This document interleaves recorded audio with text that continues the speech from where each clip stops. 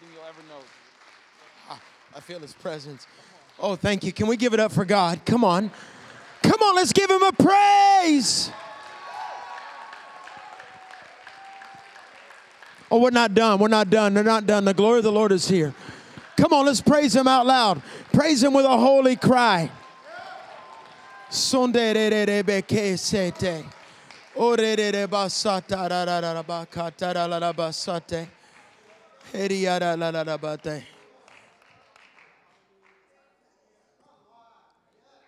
feel his glory. I feel his glory. Forgive me, I feel his glory. And when I start feeling his glory, it kind of, I am just learning that that complaining is not intercession, it's intermission. Amen? And when you learn to brag on God, it changes everything. It changes how you wake up in the morning. It changes how you go to bed. It changes every aspect. Just brag. 30 seconds. Come on, give him 30 seconds of praise. 30 seconds. Hallelujah. Father, we praise you. Father, you're so good. We ain't done. Y'all at 15. You at 15 seconds. All right. 10 more seconds. 10 seconds of praise. 10, 9, 8, 7, 6, 5, 4, 3, 2. Give it one more shout.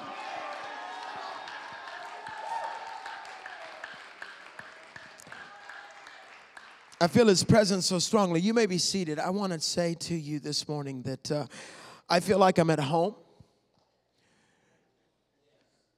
I walked up in the balcony a few minutes ago and I looked around and I said, Lord, talk to me about this house. And he said, I will fill this place over and over and over and over.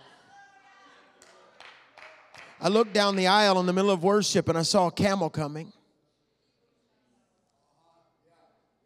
I saw the camels coming. And I heard the Lord say something I've never said in a church in my life, that he will raise up millionaires in this house. I'm serious. There's one man that's going to be coming that is very wealthy. And the Lord spoke to me. His son committed suicide. You'll know when he shows up.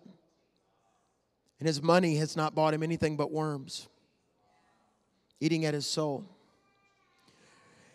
So you need to be prepared for increase this year. And you need to know, people say, are you name it, claim it? No, I'm shout it and grab it. What? Amen? And amen. I don't play that game.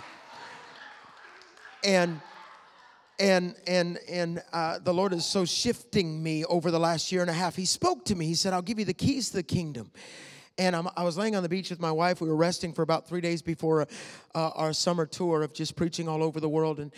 And all of a sudden, the Lord said, I'll give you the keys to the kingdom. Matthew 16:19, that he'll give you the keys to the kingdom. Whatever you bind on earth will be bound in heaven. When you loose on earth will be loose in heaven.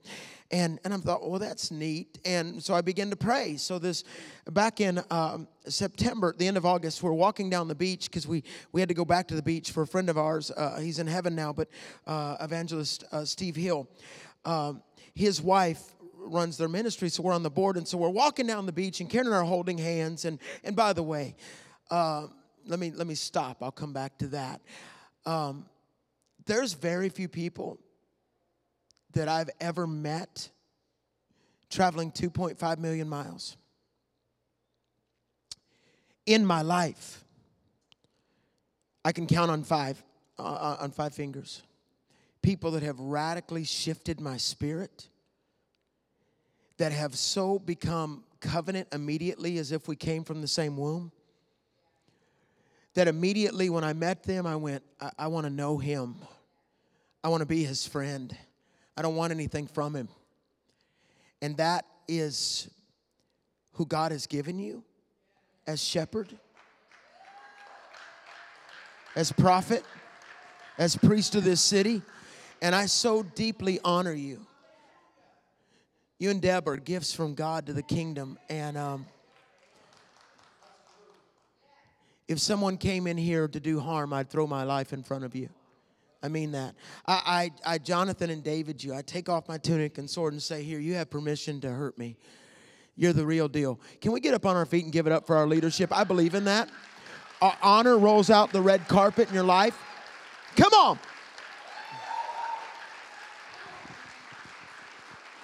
We honor you. Thank you for not quitting. Thank you for not falling. Thank you for not giving up. Thank you for not chasing the world. Thank you for not prostituting the anointing. Thank you for being the real deal. I pray that every week for the next 52 weeks, somebody blesses your family with something. 52 weeks of blessing. Finances and miracles, and that when little Isaac or Luke walks through here, they step back and they honor them.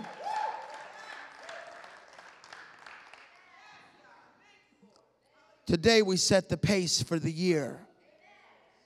Very few pastors give up the first Sunday of the year to start the marathon. So you have to know, I count this day as holy. Walking down the beach in September, Karen and I were holding hands. We had gone, where Steve Hill Ministries is, it's down in Orange Beach, Alabama, and we're just walking down the beach, just praying together, and I said, Lord, give me the keys to the kingdom. And suddenly, laying in the middle of the ocean, I looked over, no condos around, no house around, deserted area of the beach. There, at that exact moment, laying in the water was a silver key. Now, somebody can't get in their house, I don't know, but I stopped, and I said, Karen, do you see that? She goes, what? I said, there's a key, and the waves rolled in. I couldn't see it anymore, and then it rolled back. She goes, there it is. And I picked it up, and I began to weep, and the Lord said, I'll give you the keys to the kingdom. And I carry one with me. The original is framed in our house. We got it framed a couple of months ago, but I carry it with me, and in the middle of walking on stage, the Lord said, pull it out of your wallet and give it to James, because it just represents the key that I found in the ocean. It represents, I carry this with me because when I'm pulling out my wallet for any reason, I look down and I see the key. If I get pulled over by the cops, I try to pull it out first, say, bro. And, which if you got to understand, I'm from NASCAR country. We believe in getting places quick. But my beautiful bride, my gift from God of 26 years, sends you her love. She was going to be speaking tonight, and on Thursday she began to feel sick. And for 6 weeks, we've been writing a new book together called Rebuilding the Altars. We're writing it together, which is very rare for a couple to do and not end up in divorce. And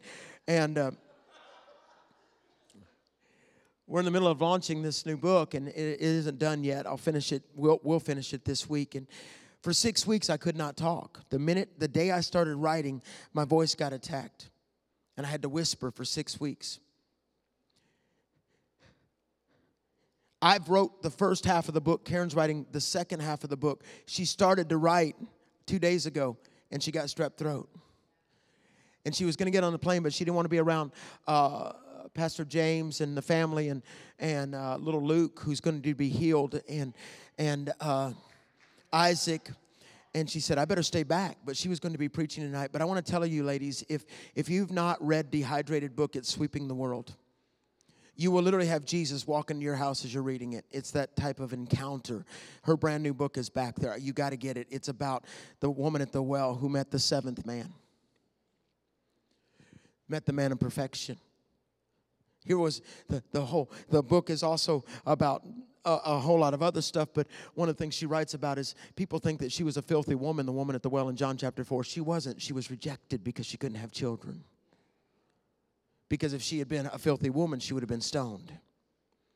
See, you have to understand, we're about to step into the season of the unqualified. Many of you know I launched a book this last year called Unqualified, and it's about how God raises up those that no one else would ever pick. He's using the failures, the losers, the nobodies. I write a very transparent story in there of battling with secret depression for years until I went out to Gettysburg and the Lord said, go dance where others have died. I want to encourage you, if you don't have these books, to get them back there. And we're doing a buy one, get one free. But there's one other thing that I felt in my spirit. If you don't care, I'll tell you about for just a second. There's the Desperation series, the new series on the altar. There's the I Am Remnant book, which is still sweeping the world 2 years later. But we've got a series back there called 21 Days That Will Revolutionize Your Life. If you're starting the fast, get this series. How breakthroughs comes at 1, 3, 7, 21 days, the increments. What happens when you do a Daniel 21 fast and you study Isaiah 58 and begin to realize it's not this kind of fast that God has designed to break the bonds and the chains. So if you don't have that series, we'll give it to you back there with the book. And then lastly, the Lord spoke to me about the entrepreneur anointing a year and a half ago. I didn't understand it because, as Pastor James says, I give everything away. And the Lord said, I will raise up priests and kings. And when you study that, Revelation 1, Revelation 5, you realize that God has designed us to walk in blessing. Are you with me?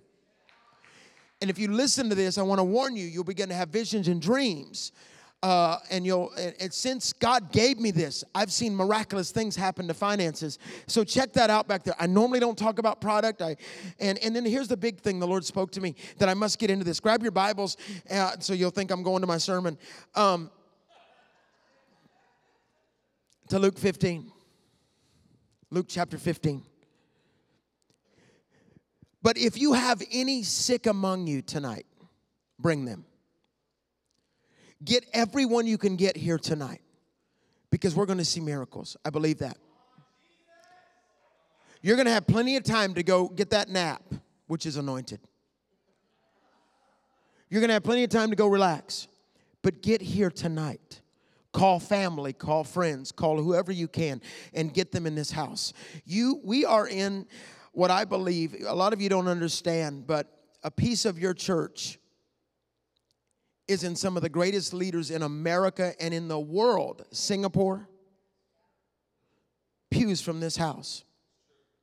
The Lord spoke to me January 18th and 19th of last year, sitting on a pew from this church, that he would shout in 2016. He told me 16 prophetic things that would happen. I saw a prophetic vision of a homosexual giant gathering, and there was perversion going on, but suddenly they were on their knees weeping before God, crying out for salvation. It happened this year. I was in Orlando, and right after the shooting, I saw somebody I knew when we went down on vacation for a few days, and a guy came up to me. He knew me, and we began to talk about the shooting that had just happened the week before in the nightclub in Orlando. And he said, did you hear about what happened when the shooter began to kill everyone? I said, what? He said, all those kids that had been raised in church began to fall on their knees crying out to God as they were being murdered. So while we love to say they went to hell, you better be careful. I serve a God of grace that interrupted and said, come on home. The Lord spoke to me sitting on your pew last year, December 18th and 19th. He said, there will be a crazy thing that takes place in the middle of the presidential election. That was before we saw who won the election. And listen, I'm not worried about who won either way. Whether you're a donkey or an elephant, I got a lamb. And so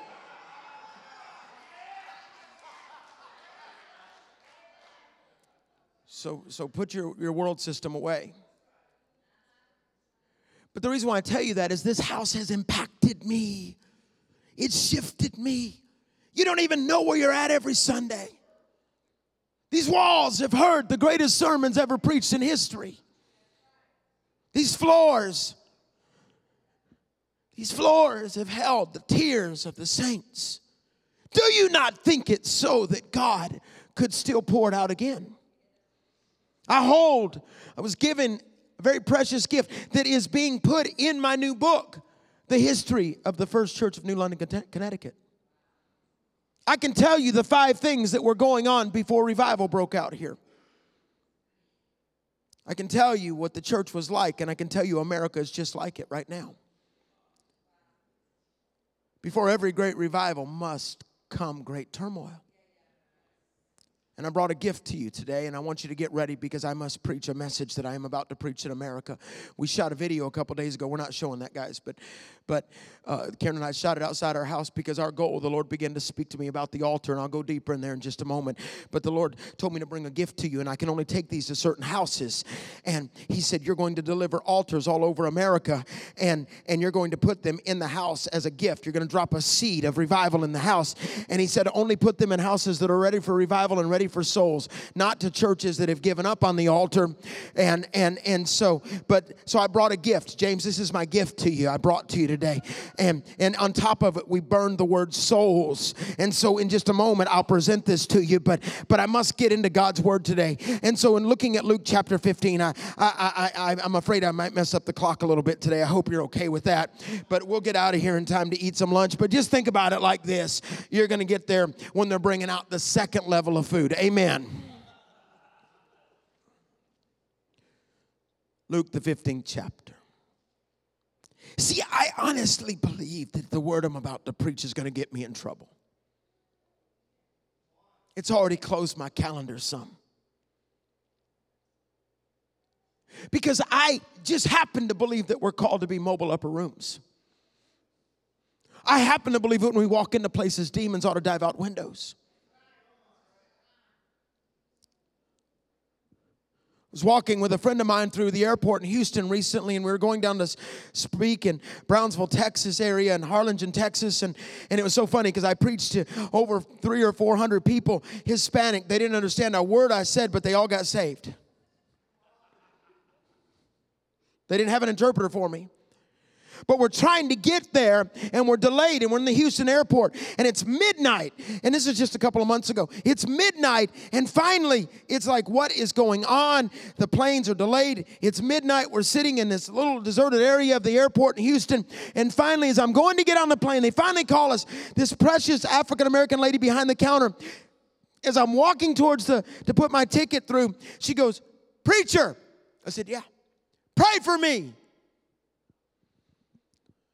And I started to hand a ticket and say, "Gotcha." We'll drive-by prayer time. And all of a sudden, the Spirit of the Lord said, "Go and lay hands on her now." And I walked over, and as I began to pray for her, I began to prophesy. You've got two kids. Your husband abandoned you. She gets rocked. She's laying, I didn't even realize it. My friend that was with me got a picture of it. But she's laying on her knees behind the United desk. She's pulling me over the counter. She starts speaking in tongues. The Holy Ghost hit the airport. Oh, you ain't getting this yet. At what point will we actually start to possess what He gave us? So I must preach the power of the altar, the power of walking through transformation. And I love, now follow me for a second, because see, I've learned you can only preach where you survived. In fact, when I get to heaven, I don't want to be out of place when I get there. In fact, I can't wait to get to heaven because it's not going to be anything but worship and food.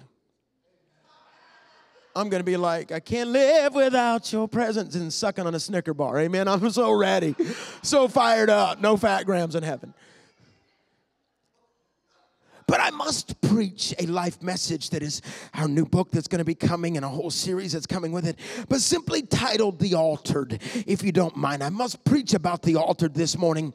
And you need to know that there's about 1,400 or 1,500 people praying for this service right now. But get ready, because looking at Luke, the 15th chapter, I love Luke 15. It's my favorite chapter. It's the lost chapter of the Bible. It's called the lost chapter. God knew the lost before ABC did.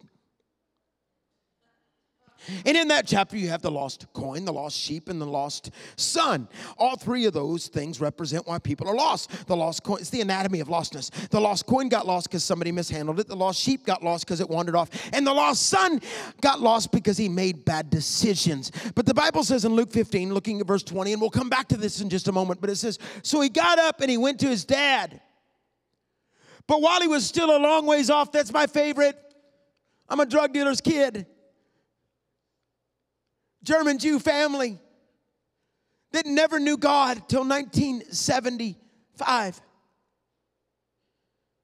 While he was still a long ways off, I write about, and I am remnant, when my son was being recruited. Nate is my best pal, my best friend. I write about, and he's a youth pastor out in California now, leading about 2,000 kids. But I write in, when he was in high school, God gave Karen and I, we have a sleep disorder called revelation. And God gave both of us a prophetic dream the same night that he was killed.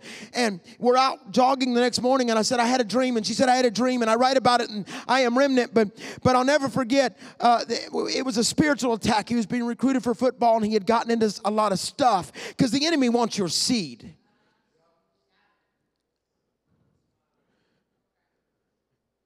In our spiritual nepotism, we kind of think that our kids get it when they don't. And I'll never forget, I have this dream. Karen has the dream, and for 3 weeks we went into intercession, and finally he calls me. I'm preaching in South Texas. Karen is in Florida ministering, and he calls me early one morning, and he said, Dad, I got to tell you what's been going on. And I jumped on a flight from San Antonio, raced home, ran to the downstairs of our house where he was waiting on me, expecting me to just hit him. Because I've learned the people that preach the hardest or preach the most grace usually have the most judgment at the end towards others, but the ones that preach judgment have the most grace. And while I preach a very intense and tough word, I want to be the one that runs and tackles. And I ran down the stairs, and I had stopped and bought him a new purity ring because he had given it away. And I ran down the stairs, and he's sitting there weeping uncontrollably. And I ran to him, and he looks up almost like I'm going to hit him, and I tackled him, and I said, "No!" And I grabbed his hand, and I put a new ring on his finger. See, you have to understand, there comes a moment. There comes an understanding. There comes a place that it's when we can no longer stomach the stench of compromise that we arise and run back to Dad. The Bible goes on to say, when he was a long ways off, his dad saw him filled with compassion. That's word in the Greek there, splagchisnemoa. It means to ache from within your bowels. Filled with compassion, he runs to his boy. He ran to his boy, threw his arms around him, and he kissed him. Listen, what I'm about to preach to you will be considered old school, out of touch. Best kept quiet for fear of compromising and offending those with finances. In fact, understand that some will say the message I preach today is emotional platitudes that can harm the well-funded churches, that remind many churches across America, remind me of Hollywood movie sets. They look awesome on the outside, but they have no depth past the front door. In fact, this type of message, they will tell you, doesn't work today. As I preach about the altar, I've been told, you can't preach that, Pat. Here's schedule. I was told about the largest church in America, in Australia. They didn't want me to come preach in Australia anymore because I preach on sin too much.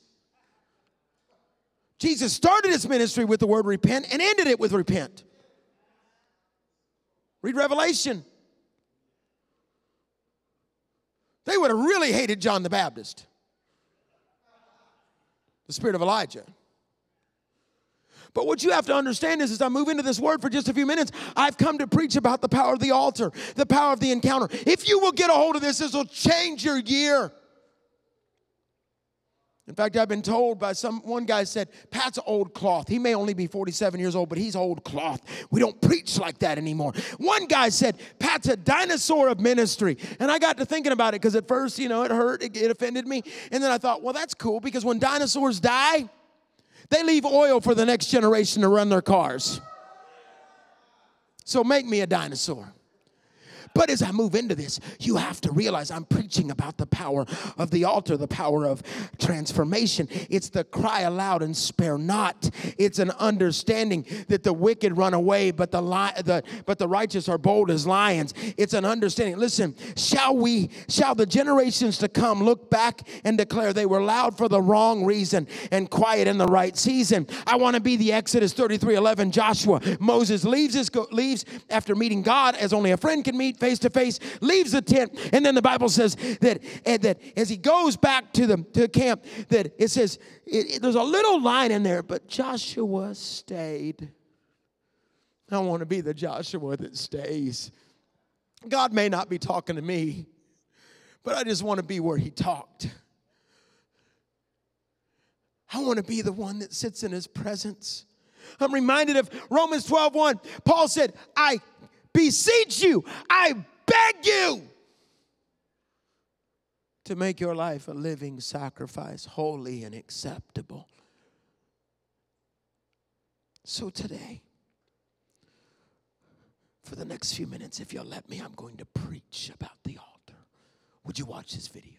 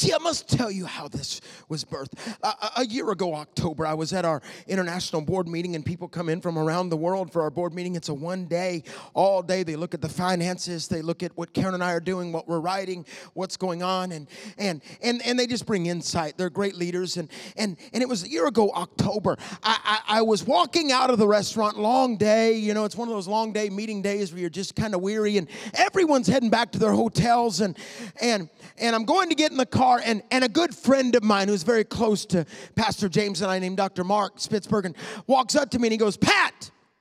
I said, "Yes, sir." "The Lord says he's going to tie you to the altar." And I looked at him and I thought, okay. Honestly, I didn't know what it means.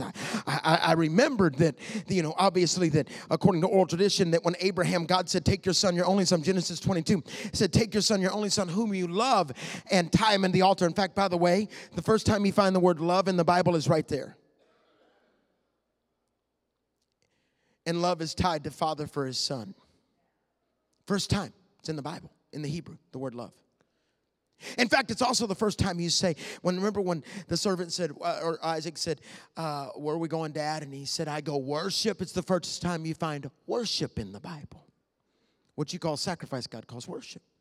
But oral tradition teaches, the Jews teach, that Isaac said, "Tie me tight." We think he's like a little kid, but he was actually 33 years old.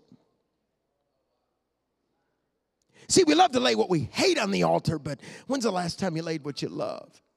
I got crazy dreams to fill stadiums across America to see revival, but over the last 6 months, God keeps saying, "Give it to me." Are you okay if I hide you in a cabin and no one ever hears your voice again? Yes.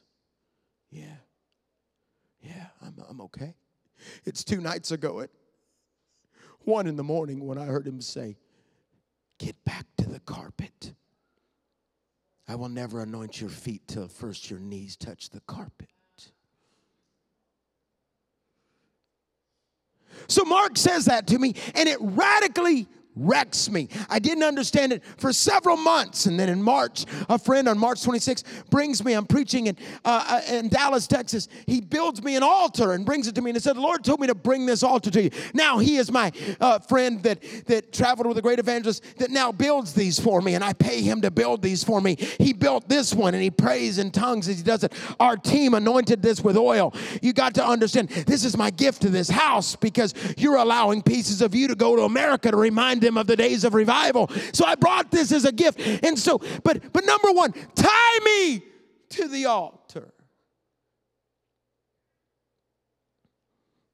The Bible says in Psalms 118, verse 27, God is the Lord. He has given us the light. Bind the sacrifice with the cords, to the horns of the altar. With the cords to the horns of the altar. Hosea says, "He has hemmed me together. I'm hemmed in by his love." I didn't understand this. It began to mess with me. Why would God say, "Tie me to the altar"? Lord, I preach. My ministry is known for the altar calls. It's known for the healings. It's the girl that walked up to me this year in Tampa and said, "When you preach, you always say that scars disappear." Well, my wife left me, or my mom left my dad over a year and a half ago. And when she's a beautiful girl, that's her right there. She said, when my mom left my dad, I began to secretly cut myself, and we're in Tampa. It's a big move of God. And she said, while you were preaching tonight, I pulled my sleeves back and all my scars were gone.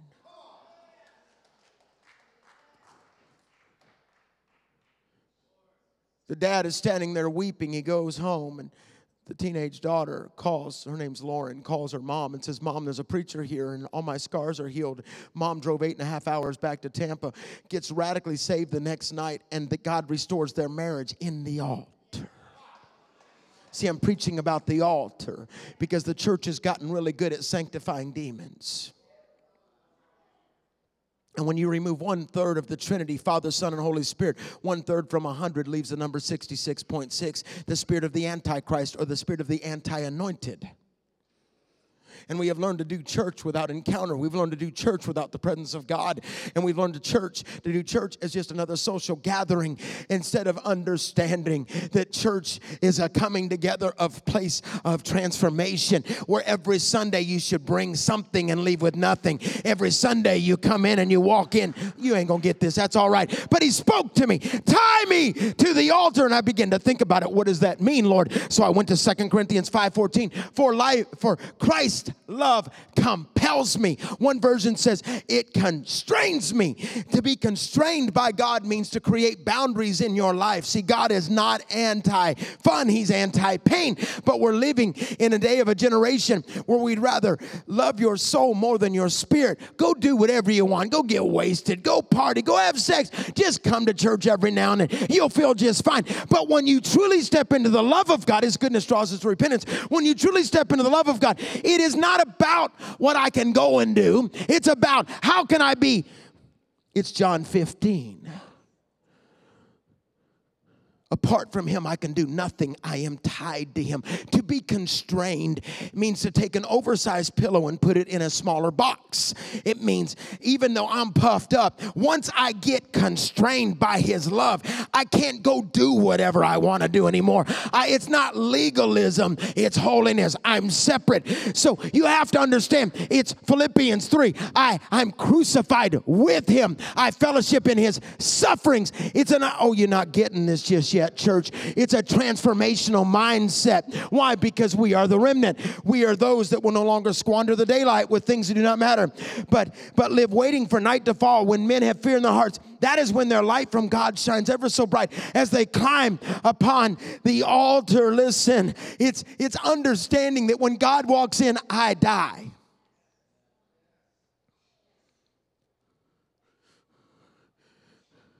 It's when you begin to say, I'm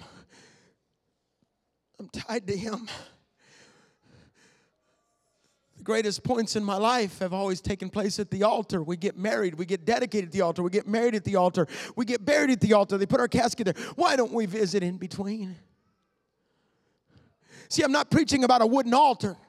I'm preaching about having an encounter in your laundry room. I'm preaching about having an encounter in your car on the way to work, on the bus. I'm preaching about as you walk during the day, a daily encounter. I walk with Him. He talks with me. Give my God a praise right now. I want to be the one that when I'm sitting somewhere that I'm tied to Him. It's when Karen and I have been on the plane the last year, several times going to do TV interviews. We've had moves of God right on the plane where we've laid hands on people and they've been healed. See, because people can't run when they're on the plane.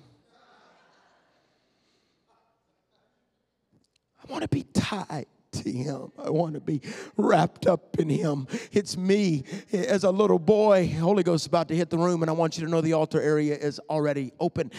But me as a little boy, my dad and I were at a youth camp, and everyone went to bed to their cabins, but the preacher had preached on the baptism of fire, and it's 1 o'clock in the morning, and with my head laying in his lap, I said, Dad, don't make me go to bed till I get it. It's me at 16 running from God. And I said, if you're real, walk into my bedroom. And he walked in. Tie me back to you. Tie me back to your presence. Listen to me, church. We must become frustrated. I'm frustrated. I'm frustrated that the suicide rate has doubled in the last 10 years between 5 and 10-year-olds. I'm frustrated that now it's okay for people to undress where our children get dressed because they identify a certain way. And we no longer protect our children. If that offends you, stay a little bit longer, it'll get worse. Truth is the new hate speech, and the enemy of truth is silence. If it's not in here, shut up. I ain't got time for you. And what you have to understand is there comes a moment where frustration will overwhelm you because we're living at a time where people don't understand Matthew 22:14. Many are going to get invited, but not everybody's going to make it. We don't like to share that in a grace-driven society. Where as long as you pray a prayer, you can go do whatever you want. But Titus 2 gives us the true definition of grace. In fact, can I give you the true definition of grace? There's the true definition of grace because it's being preached wrong all across the world in Asia and South Asia and Africa. It's being preached wrong because we don't like constraints. We don't like God saying, I'm expecting this from you. You want everything from me, but this is not a two-party relationship. You treat me like you're Santa Claus. Crawl up on my lap and beg, and I walk away, and you only want me to show up once a year.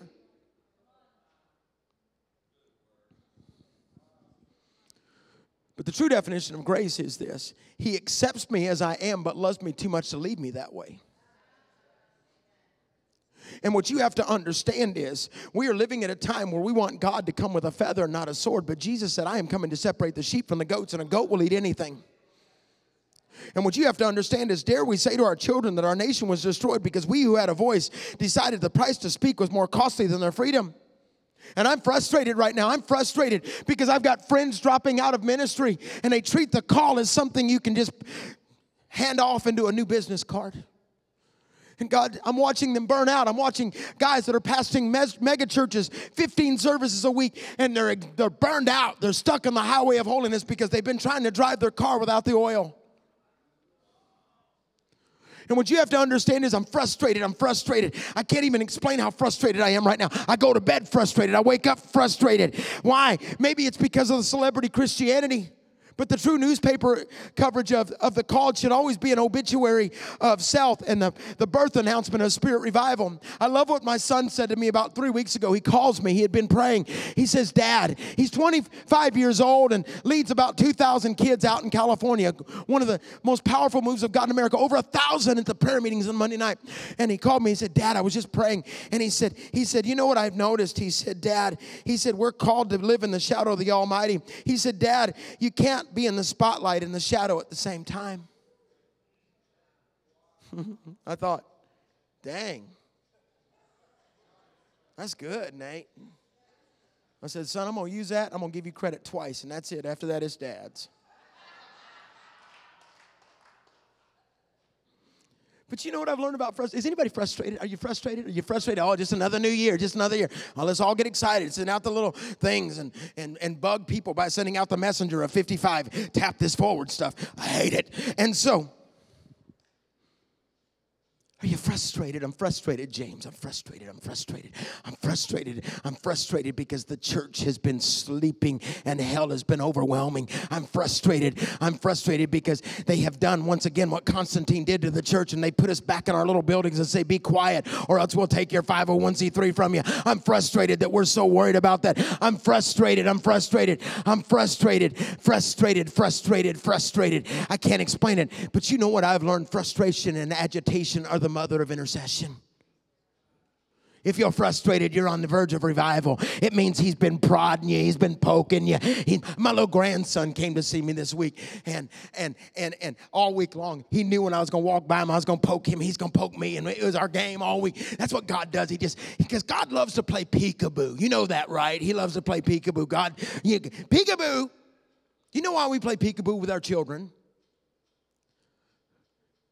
It's to teach them that even though they can't see us, we're still there. So when Jesus popped in the garden, popped in on the road to Emmaus, popped into the upper room, and then he would disappear. You know why he did that? He was saying to the disciples, you may not be able to see me, but I'm still here.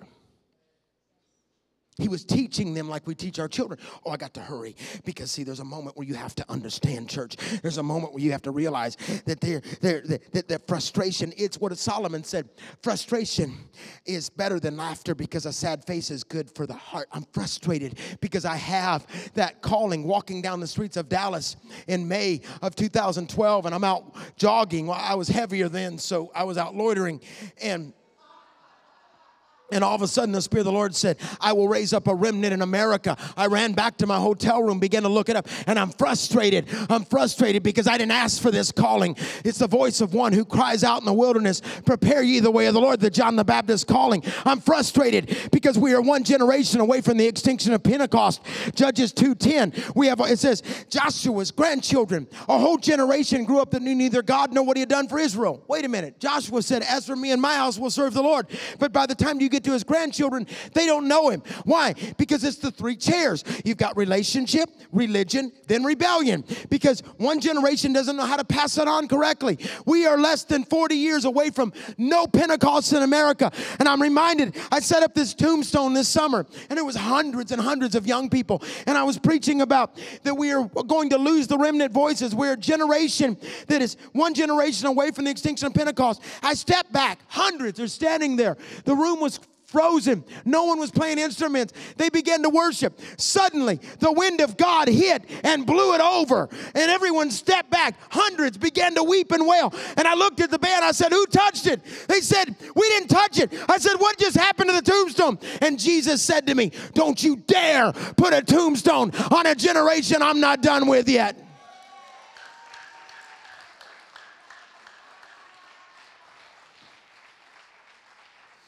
Frustrated.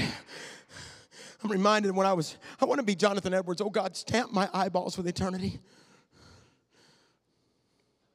I was in the middle of writing this, and I don't ever answer my phone when someone calls me when I'm writing a sermon, but I looked down and it was Pastor Rodney Howard-Browne, and he called me, and I looked down and I said, hey, Pastor. He said, what are you doing? I said, I'm writing a sermon. I have a word. I said, yes, sir. I said, hold on, let me get my pen. And this is what he said to me. It was so powerful. We must introduce them to God. I told him I was writing on the altar. He said, we must introduce them to God and arrange the meeting. Those that are faithful to the purity of God, the doctrine and work of the Holy Spirit. And if they are desperate, they shall experience the move of God like no one has ever seen. This happened in the middle of writing this message in my upper room at my house. See, there comes a moment where you get so frustrated, but we think our frustration is because of our family or because of our kids or because of our grandchildren or because of my husband or because of the wife. But you don't understand. Frustration is from God. It's Romans chapter 8. For creation was subjected to frustration, not by its own choice, but by the will of the one who subjected it, in hope. Hope deferred makes the heart sick. In hope that creation itself will be liberated. In other words, the frustration you're feeling right now eating at you is from him. He's poking you. Some of you need to understand that sitting Christians hatch hypocrites. And if you're not coming up against God, it's because you're flowing with the enemy. Or if you're not coming up against the devil, it's because you're flowing with him. And there comes a moment where all hell is going to attack you. My family's been under attack for 6 months because of the new book we're writing. James's son is under attack. My daughter has to go to a meeting in 3 days to find out if she has to have the same surgery for her ears. And I'm going, what the hell is happening? You think I just cussed? No. I give all credit to the attack to the enemy. And I have stood on my front porch and I said, you get your hell out of my yard, devil. If that's offensive, it's not meant that way. I don't cuss for shock. That's not what that was. But what you have to understand is there comes a moment where you say, hell, get out of my house. Hell, get away from my kids. Get away from my babies. Get off my marriage. Get off my finances. You can't touch my finances. How dare you? I've never seen the righteous forsaken or seed begging for bread. My children's children will be blessed. Oh, you got to give him 10 seconds of praise. Go ahead and get up. 10 seconds. 10 seconds. 10 seconds. Stand up. 10 seconds. I got to wrap this up. I got to wrap up. 5, 4, 3, 2, 1.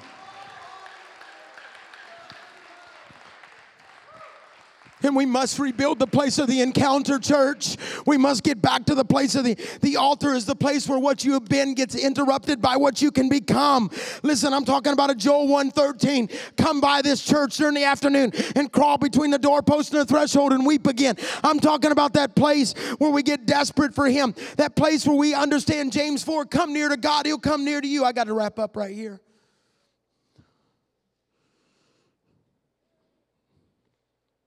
I love what Ravenhill said. He said the greatest miracle that God can do today is take an unholy man out of an unholy world and make him holy, and then put him back into that unholy world and keep him holy in it. You say, well, Pat, you can't preach this kind of stuff in America. That's fine. Because I'd rather be a man without a church than a groom without a bride.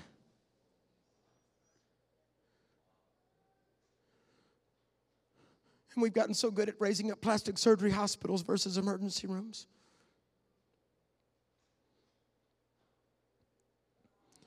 And to preach without an encounter with God reduces the preacher to an actor, and the audience determines the message. And there is an understanding that you say, God, I have to have you. I got to wrap up. And I'm frustrated. And what you got to realize, it's the Malachi 4:6. He said, I see if I don't turn the hearts of the fathers to the children back to the fathers, or else I'll curse the land. The Elijah spirit. Who was Elijah? He rebuilt the altars and he fought Jezebel. Remember what happened to Jezebel? Elijah anointed Jehu. Remember what happened to Jezebel? She got thrown out of the tower. What is a Jezebel spirit? John the Revelator said she's still in the church today. She likes to control. She likes to gossip. She doesn't ever want stage time. She just wants to know that she's manipulated the place. It's what's on America, the Jezebel spirit. Remember what happened to Jezebel? She gets thrown out of a tower that her father-in-law built. The dogs came to eat her, the Bible says. And by the way, she got thrown out by eunuchs because that's what that spirit does to the anointed.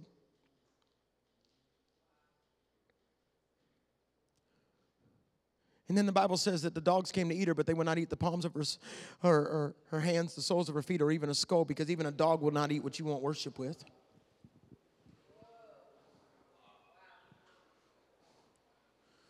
And Elijah was at the end of himself, and all of a sudden he came before God. And Romans chapter 11 says it best. He says, I'm the only one left.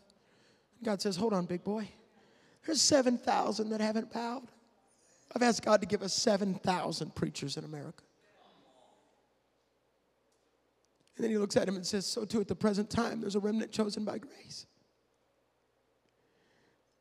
What was Elijah's anointing? To fight Jezebel, religion, and to rebuild the altars.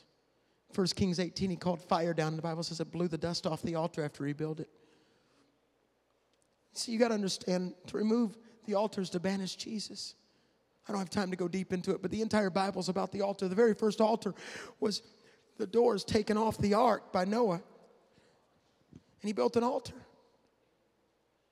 One man saved from the flood would lead down the road to one man who would create a flood. Out of his belly shall flow rivers. He would become the door. He would become the altar. I'll get there. Leviticus says, keep the fire burning on the altar day and night. Leviticus 9 says, bring your tithes and offering to the altar. We do it wrong.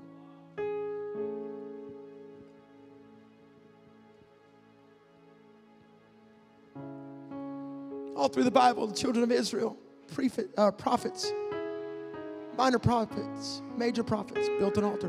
Job, the oldest book of the Bible, for my Redeemer, my go wall, means to be purchased with blood. You can't purchase with blood without an altar. For my Redeemer liveth. Oldest book of the Bible. It's about the altar. We had a problem in the Old Testament. We couldn't get to the altar. There was a priest that stood between us. Sin separated us. They would bring animals for certain sacrifices. In fact, Malachi says, shut the doors of the temple if you're going to bring me your useless sacrifices, your fake fire. We needed a sacrifice to get us to the altar. So God put in a plan. He needed to bring a righteous lamb, a lamb whose blood would cover the doorpost, build the first helmet of salvation, keeping the death angel out. Children of Israel. Fronts and sides helmet. A lamb that would cover a man's nakedness in the garden. We needed a lamb. He said, Abraham, go show them. Take your son, your only son whom you love, and lay him on the altar. We needed to get to the altar. We couldn't get there. You need to understand you can see Jesus throughout the entire Old Testament. It's Christo-centered. Whether he was a rock for the head of the prophet or the breath in an upper room that would breathe upon a child. He's there. Then Isaiah would stand up one day and say, it's not an animal, it's a man. He was oppressed and afflicted, yet he did not open his mouth. Like a lamb led to the slaughter. Then all of a sudden, John the Baptist would stand up one day and say, behold the Lamb of God. And then he would look around the next day and his disciples had left him to go follow the Lamb. Don't start pointing out Jesus or people will leave you. And then Jesus began to do miracle after miracle. John 21 says all the books of the world couldn't hold the miracles he did on earth. Let that mess with you. He was in 800 places at one time.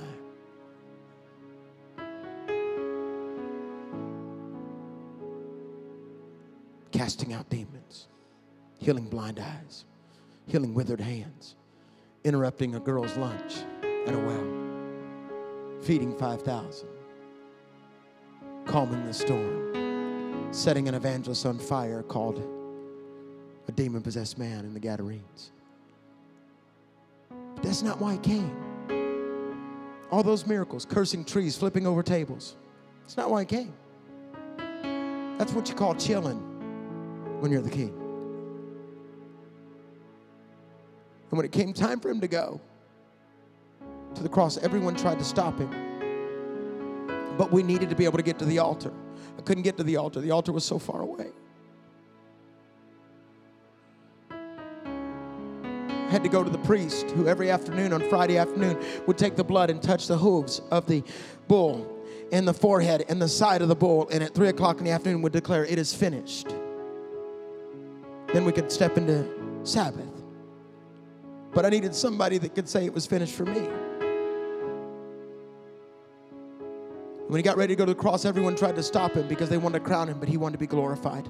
You'll never get glorified unless you see your Father. And then suddenly, see, we needed a mediator between God and man. We needed someone, Hebrews the 4th chapter says, now that we know Jesus, we needed someone that would understand everything I've been through. He knows what it was like when I lost my sister and went into depression for 6 months and preached all over the world. Faked everyone out. He knew what it was like at 12 years old when I would take a gun out of my mother's hand, pastor's wife, when she was trying to commit suicide. He says, everything I've ever gone through, he faced.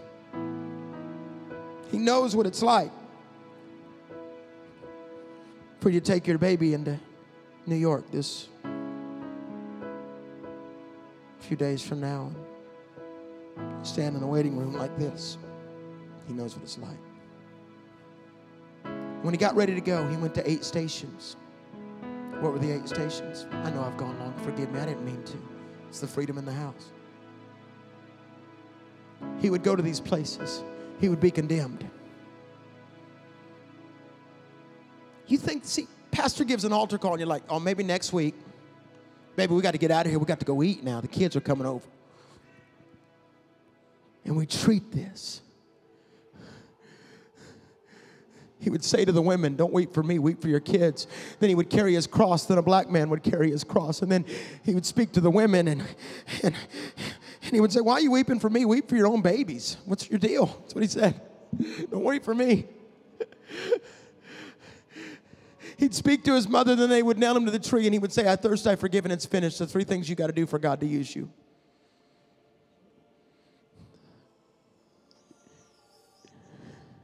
Then he would give up his breath. Why? I'm done. Because some of you treat this. When's the last time you built an altar in your house? When's the last time you got out of bed and crawled into his presence? When's the last time you laid hands on your kids? When's the last time you prophesied over your spouse? I'm not preaching condemnation, because it's only in the last few years after traveling the world that I had an awakening that my own house needed God more than I needed to preach to the nations. And see, there comes a moment where you begin to realize it's Christmas Eve at our house when we said, before we open any gifts tomorrow morning, we're having communion. And then I took the altar that we have at our house and we handed out the little cups, and my whole family, we said, thank you for the blood, thank you for the body. See, there comes a moment where you change your secularism, your infiltration of the nation, and you begin to realize that he walks through your house according to the Jews at 3 o'clock every morning. At the dew of the morning, you'll feel God, and I also feel devils. But see, there comes a moment where you begin to say, tie me back to you. What are you talking about? Because Hebrews 10 says this, and it's the most powerful verse. Therefore, brothers and sisters, since we have confidence to enter the most holy place by the blood of Jesus, by a new and living way open for us through the curtain that is his body.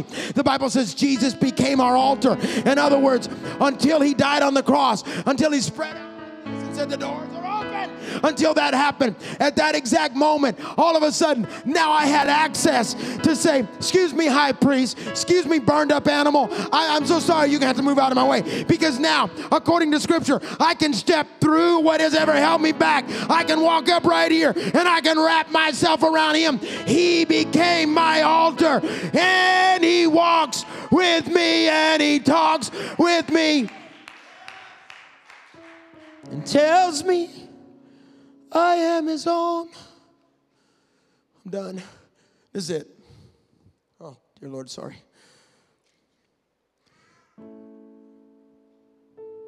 He outran the village for me. People tell me there's no altar calls in the Bible. I'm like, you're a fool.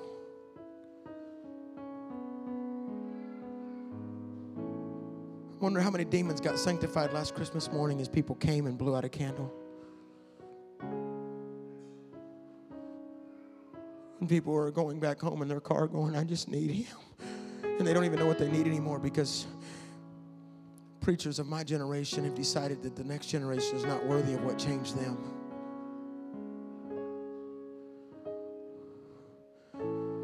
I love Luke 15.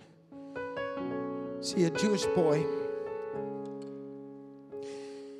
if he wastes his inheritance in front of the Gentiles while his father's still alive, he's cursed. The only way he can come home is to be a slave. So his Bible says he's sitting in the pig slop. And he says, I'm going to go home and be a slave, because that's what you had to do. He didn't know dad was watching for him every day.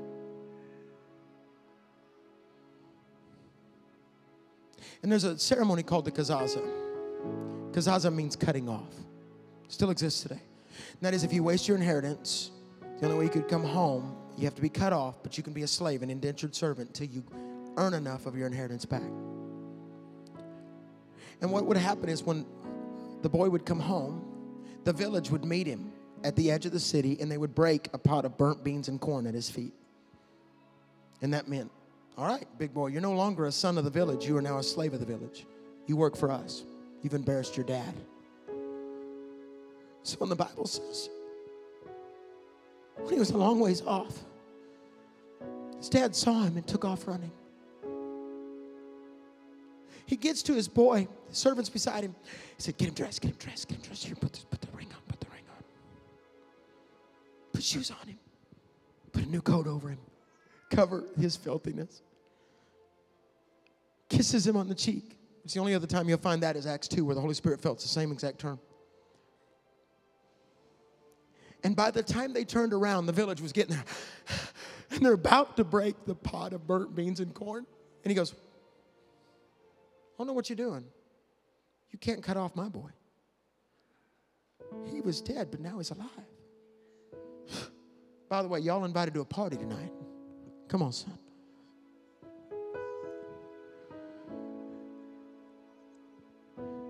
He outran the village. He outran the accusers. So today,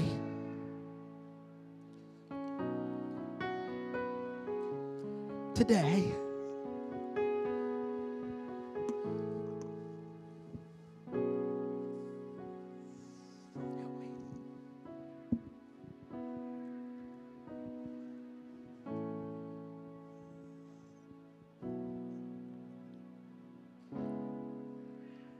We're going to live.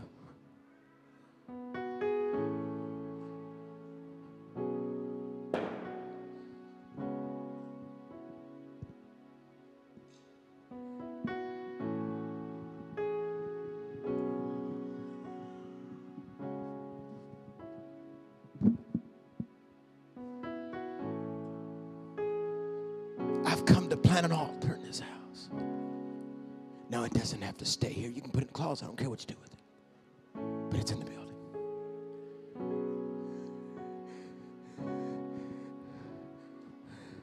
I'm done. Stand up. Don't slip out like we do, as if you aren't worthy of a touch from the King. Feel your glory, Lord. It's at your altar I'm changed. How's that song go? You wrote? I lay my life down at your altar. I lay my fear down at your feet. Come and do whatever you want to. You can have all of me. I lay my life down at your When he ties you to him, it changes everything. lay my fear down at your It changes everything. Come and do whatever Changes you want everything, to. Everything. You can have all of me. I lay my life down at your altar. I lay my fear down at your feet. Come and do whatever you want to. You can have all of me. I feel life down at your Lift your hands across this house. Come on, warriors. Today is a new day. lay my fear down at your feet. Desperate for him, man. Come and do whatever you want to. Oh, yeah. You can have all of me. I lay my life down at your altar. See, when God begins to do a work in a family, go ahead. Go ahead, Sarah. Down at your feet. It shifts, it stops the war. Come and do whatever you Frustrated.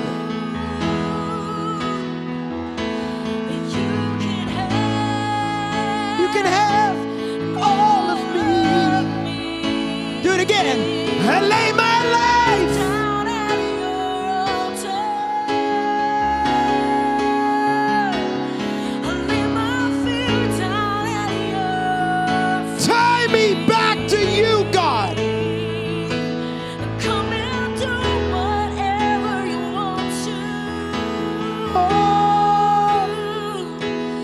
You can have You know, the Lord just said, He said, all of me.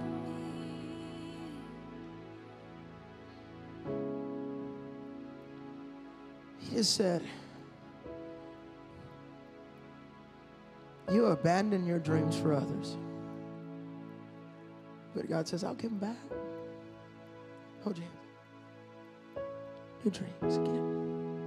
Restoring of the dreams. So the Lord says, what's your name?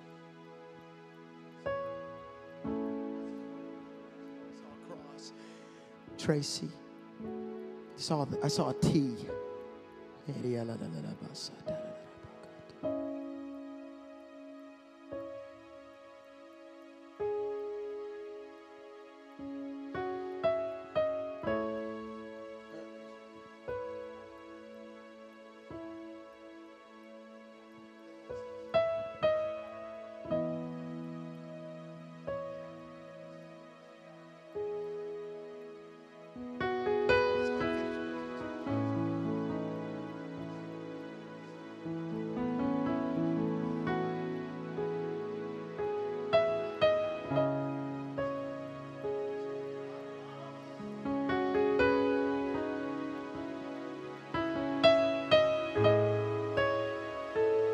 Oh, you didn't hear me say it, did you?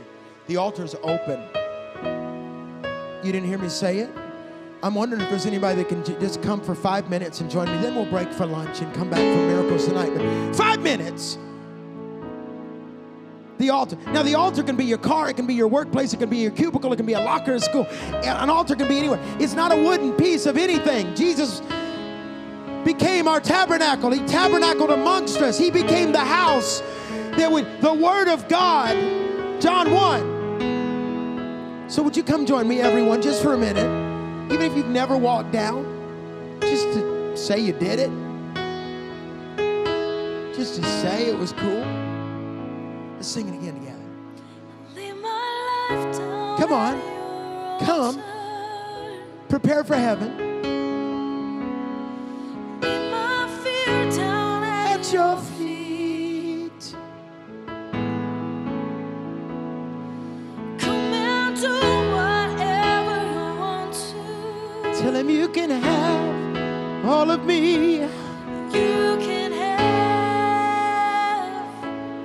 All of me. Do it again. Sing it again. Oh, I lay my life down at your. altar. Oh, yeah, yeah, yeah. I lay my fear down at your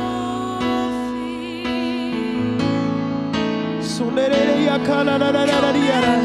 whatever you want to. Oh, you can have You can have all of me. I lay my life. down at your altar. So let it ya la la ba. My fear down at your feet. Come and do whatever you want to. You can have all of me. Every eye shut across the house. Here's where the Spirit of the Lord says on January the 1st, 2017. I'm starting over.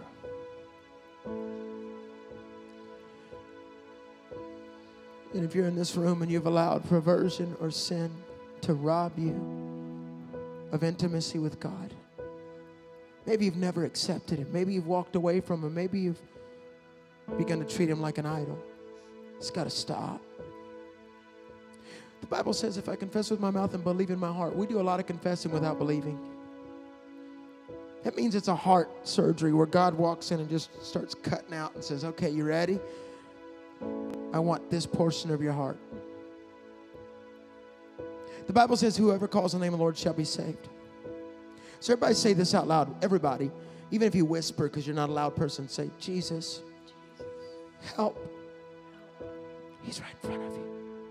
Very present help. In time of trouble. The Lord says, be steady.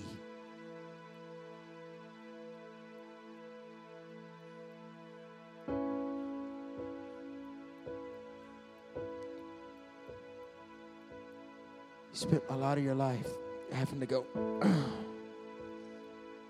God says, when you were kicking that wall down, there was a door right here.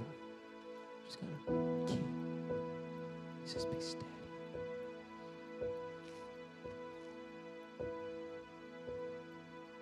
Your treasure and your finance will not come from the ministry. It will come from other ideas you have so that you can relax in the ministry. Okay? Lord says, don't worry. But He says, be steady. And enjoy the season. Every eye shut. Forgive me, I got lost. Say, across this room, if you say, I need God to change me, I need God to encounter me, I need God to wash over me, I need God to fix me, I need to get forgiveness of junk in my life, I need to accept Him as Lord and Savior. Maybe you walked away or you put Him on the back burner and you say, I need to change today. I need God on this day to be my altar. I want to be tied to Him. If you have sin in your life or you've walked away, this is the first of 3 calls. If you say, that is me, I need God to change me, raise your hand ever so slightly higher, so that the angels can watch. And would you simply, all over the house, we're going to pray intimately and boldly today. We're going to say, God, Sarah, hold on one second. Say, God, help. He's about to purify some minds in here, man. Some of you have invited perversion pretty deeply into your life, and it's got to stop or it's going to destroy your family. And it is no longer secret before the Lord. It has come up before Him. And all over this house, say, Jesus, you are the Christ.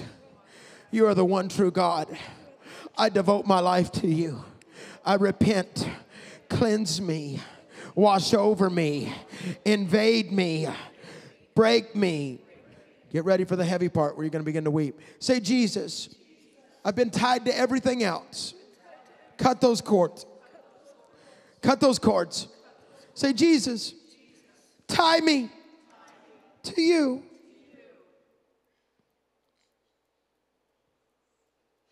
Say, I receive you. Now here comes the big part as a whole body. Go ahead, Sarah.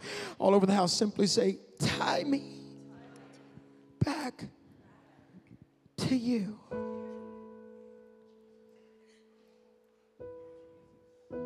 It's going to get worse. It's going to get worse. Throughout the afternoon, he's going to start digging, just digging, just digging, just removing layers, just digging, just digging, just digging. Now stand with me all over the house. If you can, stand with me. Lift your hands. See, the Bible says I'm an oak of righteousness. You know what that means? My roots are deep. My hands are lifted high in praise. Say, Jesus, I commit to 2017 wholly, devotedly, giving you me. Interrupt my days.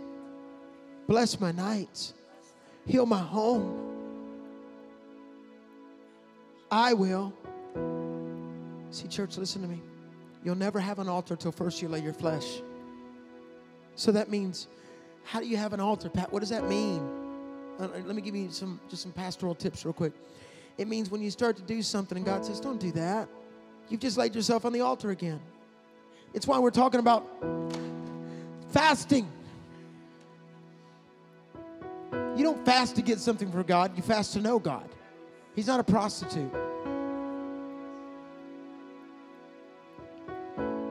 But it means throughout the day, if we just ever, you and I talk about this, we just walk past our kids and we just go, come here. Speak life over you. They're having a tantrum. No. We ain't going to put up with that. You're going to get your tail beat. Or, let's ask God to heal our heart for a minute. Living your life as an altar.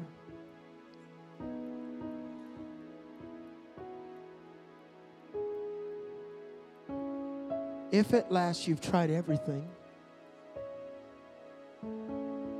you've gone to the counselor, you've gone to the therapist, you've done this, you've gone away for the weekend, went to the casino, got your gambling out of the way. Well, that didn't help. That didn't fix it.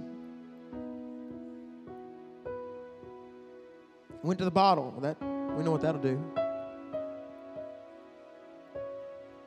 You looked across the cubicle at somebody else over there that doesn't belong to you. We know what that'll do.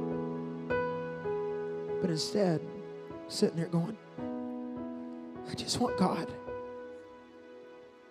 He'll meet you. You're always 15 minutes away from compromise, but you're only 15 seconds away from His presence. I'm always 15 minutes away from compromise, 15 minutes away. I'm always 15 minutes away from compromise. Whether it's on my phone or people or whatever, 15 minutes or 15 seconds away from His presence. So when you say, I lay my life down,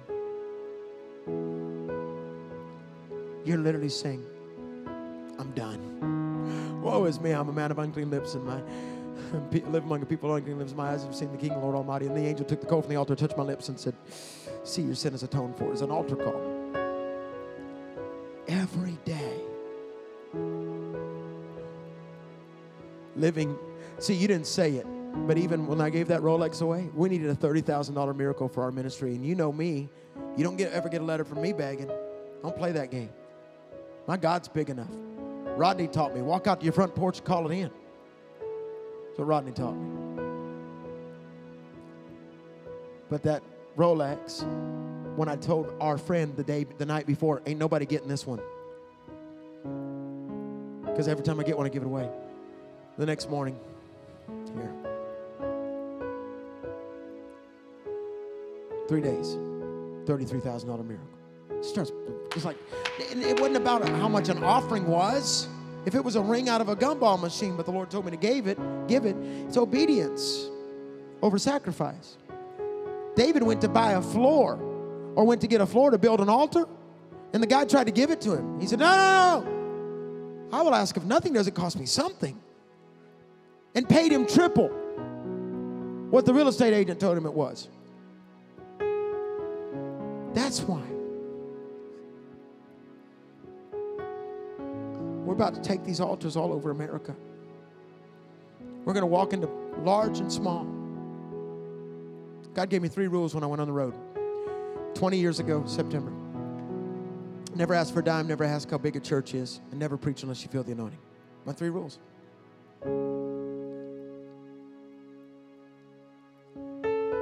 But I've been more excited about being here with you than some of the stadium events you're preaching at this year.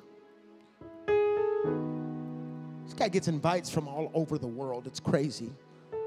Because he's a true prophet. He's one of the greatest preachers I've ever heard. But I'd rather be right here in New London on January 1st. Because this house represents revival. You better get your family and friends here. In a moment, you're going to sow into this ministry. Do what God tells you to do. But I need to buy 100 altars in the next 2 weeks. And it's going to cost me about $10,000. You can be a part of that.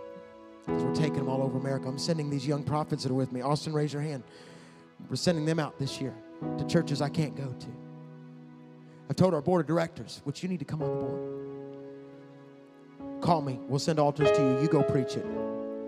Pentecost Sunday, we're asking 500 pastors to preach on the altar. Set the nation ablaze.